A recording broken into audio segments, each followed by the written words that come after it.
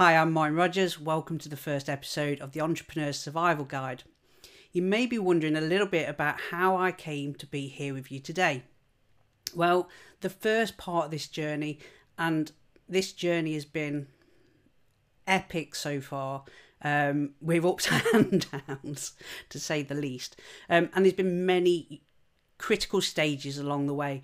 And in this episode, I'm just going to talk to you probably about the very first stage of my early life, about what started me on a journey of personal development, of striving to achieve, of overcoming some of the barriers that were in my way. So the first start of the journey all started back in about 1998. It was the day I discovered that my life wasn't going to be what I thought it was. It was the day I'd found out that my kidneys weren't going to last much longer, and I only had a short time before dialysis was needed. I'd been going to the doctors regularly for quite a while, probably since about the age of 13, and I'd always had this impression that my kidneys were fairly stable and my Crohn's disease was fairly stable and life was going to be reasonable with some of its alright challenges. So when I visited this new doctor and I sat down and he told me that kidneys weren't going to last as long, and dialysis was on the cards very soon, it came as such a surprise. You see, from about 1992, when I was 13, I'd become rather poorly. Initially, my mum thought it was an eating disorder and threatened me with the doctors in the hope that that would get me to eat, but it didn't, and I accepted the doctors, and we soon threw that idea out of the window. And regular hospitals visits had become the norm. It actually took more than 4 years and lots of tests in places that I won't mention for the sake of this podcast, or to get a diagnosis about what was going on. I remember over those past 4 years though, my mum had always been a rock of support, attending hospital appointments with me and just being there by my side. I don't know whether you've got a friend or a relative who just knows what you like and what you need in these kind of times. We often didn't speak when we was attending the hospital or walk into the hospital. Even at the appointments, we often just sat there in silence, and that's what I wanted. And my mum knew that. I don't know how she knew that, because I never told her that's what I wanted. Well, I guess that's just mums for you. She was always there though, by my side, a reassuring certainty of strength, a rock to say the least. But over the years, when I started to get to adulthood, I started going by myself. So I was about 18 now, and I went to the hospital, both for my chronic kidney disease and my Crohn's. Each appointment would follow the similar sort of routine. Health wasn't great, but it was stable and manageable. I'd walk in, the doctor would be like, "How you doing?" I'd be like, "I'm fine. I've got this challenge and this challenge, but overall it's fine." They'd look at the blood tests and say, "Yes, this is this, and we maybe need to adjust your medication like this." And I'd be on my way, and I'd say hello to the nurses and walk out, and we'd carry on. And I'd got my head around the fact that that was the norm. That I wasn't ever going to get discharged. Over the 4 years, I'd come to realise that I was never going to be discharged from the hospital, and that was life. So, then there was this one appointment. I saw a new doctor. My previous one had gone into retirement. I don't know whether I'd aged him. He was a very mature man, shall we say, a very classic old style doctor.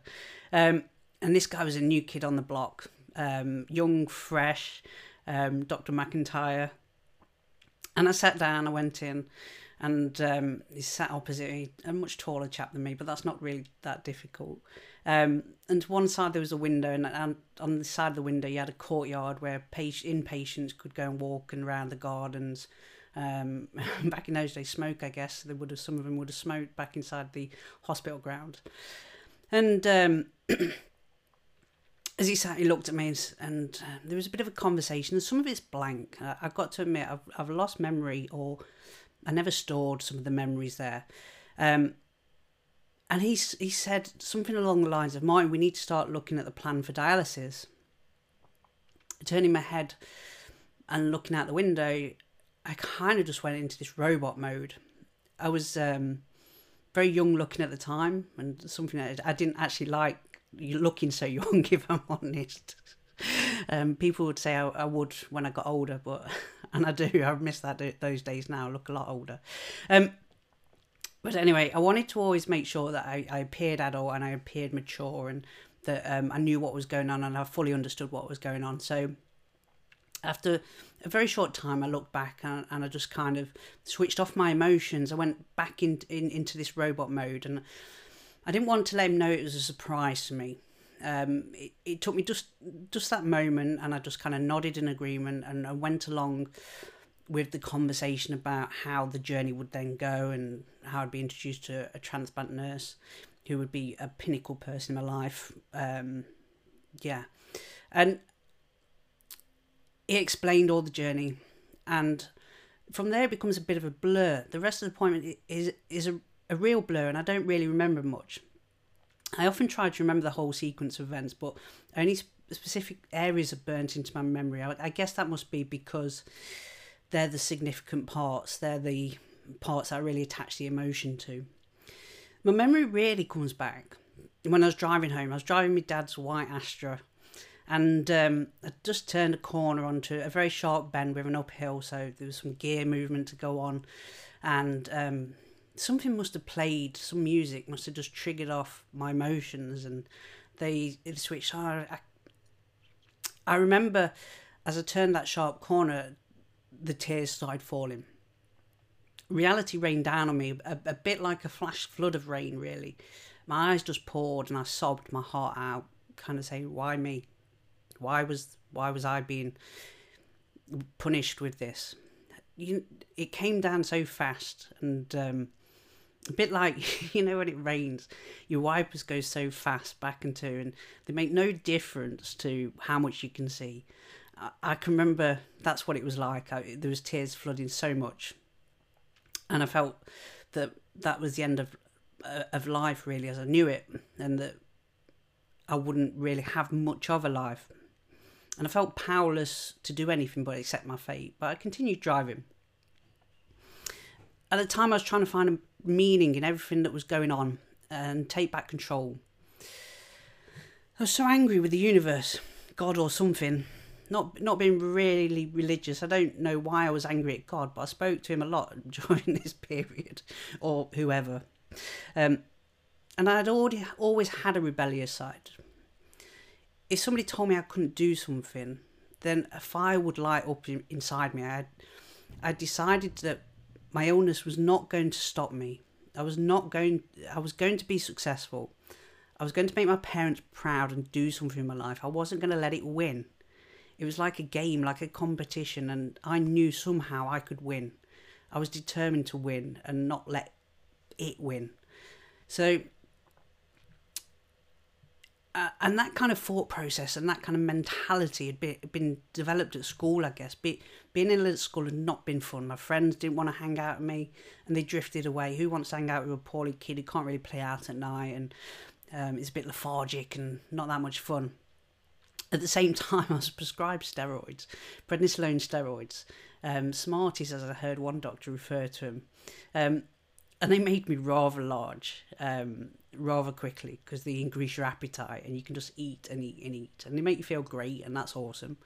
But I put on a lot of weight in these last few years at school. And strangely enough, that meant that bullying was and came in at that time.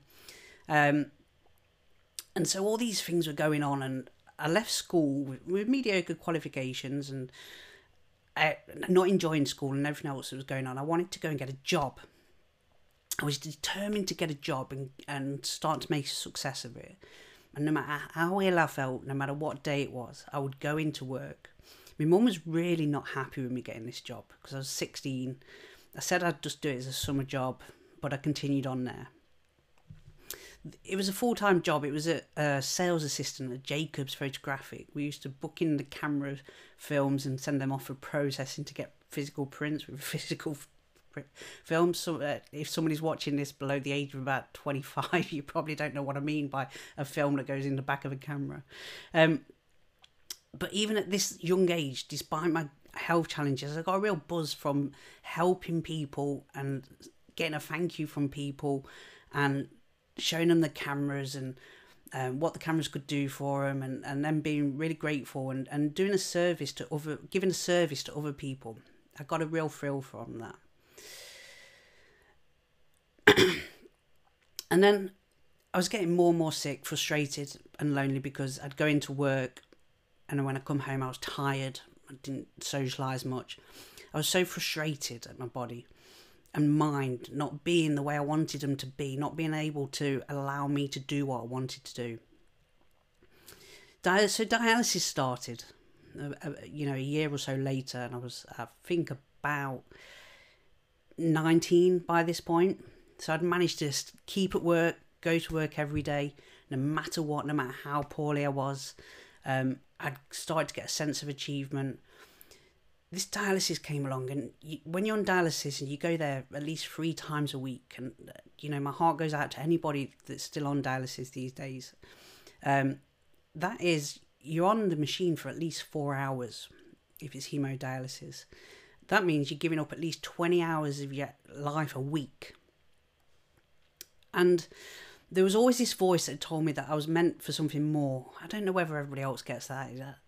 And it sounds, I'm not sure what the right word is, but it sounds, I don't know, like... but anyway, I wanted to find a way to be and do more. And as you can imagine, I was in a bad shape and quite desperate by this point. But I wasn't ready to give up on my dream of having a meaningful life where I achieved something and I made my parents proud. So I decided to start using the dialysis time. I remember going into one dialysis, and I was sat in this big chair. It's a bit like a dentist chair, but with loads more padding, because you have to be dead comfy, because you sat there still for 4 hours. Luckily, I had kind of what they call a permacath, which comes out here and it allows you to plug straight into the machine.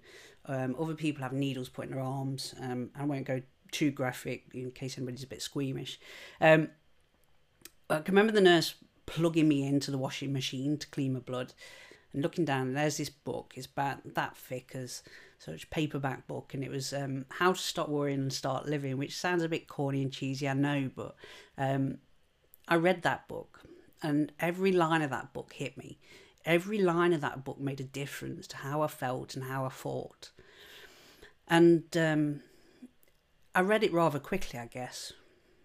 Maybe 1 or 2 sessions. I wasn't the quickest reader, but that was quite quick for me. And my thoughts, they changed into a positive of what can be achieved, what I can do. And it was like a blast of fresh air. It gave me hope. It changed everything. It changed how I perceived life, how I perceived what I can achieve, what could be done.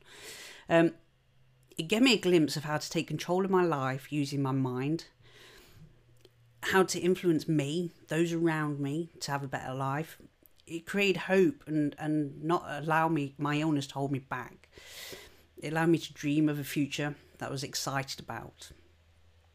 It allowed me to help myself to have some power. And that set me in my life in a direction I could only have dreamed of at the time, and I didn't know what was round the corner. It wasn't long after the journey of personal development started, I got promoted to assistant manager at the Nottingham branch. And then some other things started to happen, which this journey had set me on, and it's almost like I'd manifested it into my life. I was starting to have some real amazing things happen.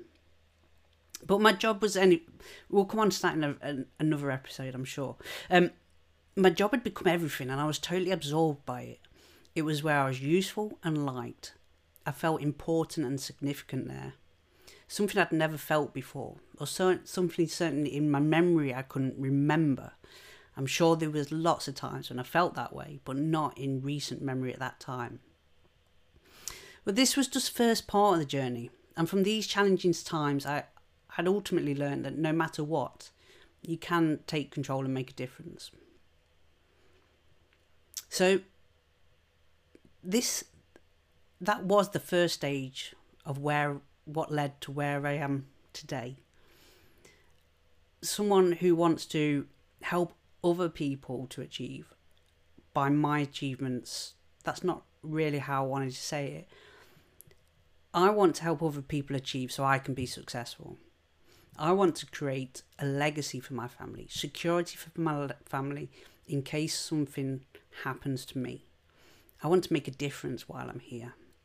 And it's not been easy, and I've not been perfect by any stretch of the imagination. And the journey isn't complete yet.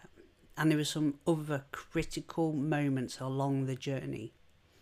But what I wanted to tell you about today is that first step about this journey. And in future episodes, I'll tell you about the further stages and some really amazing people that have helped make the journey very special.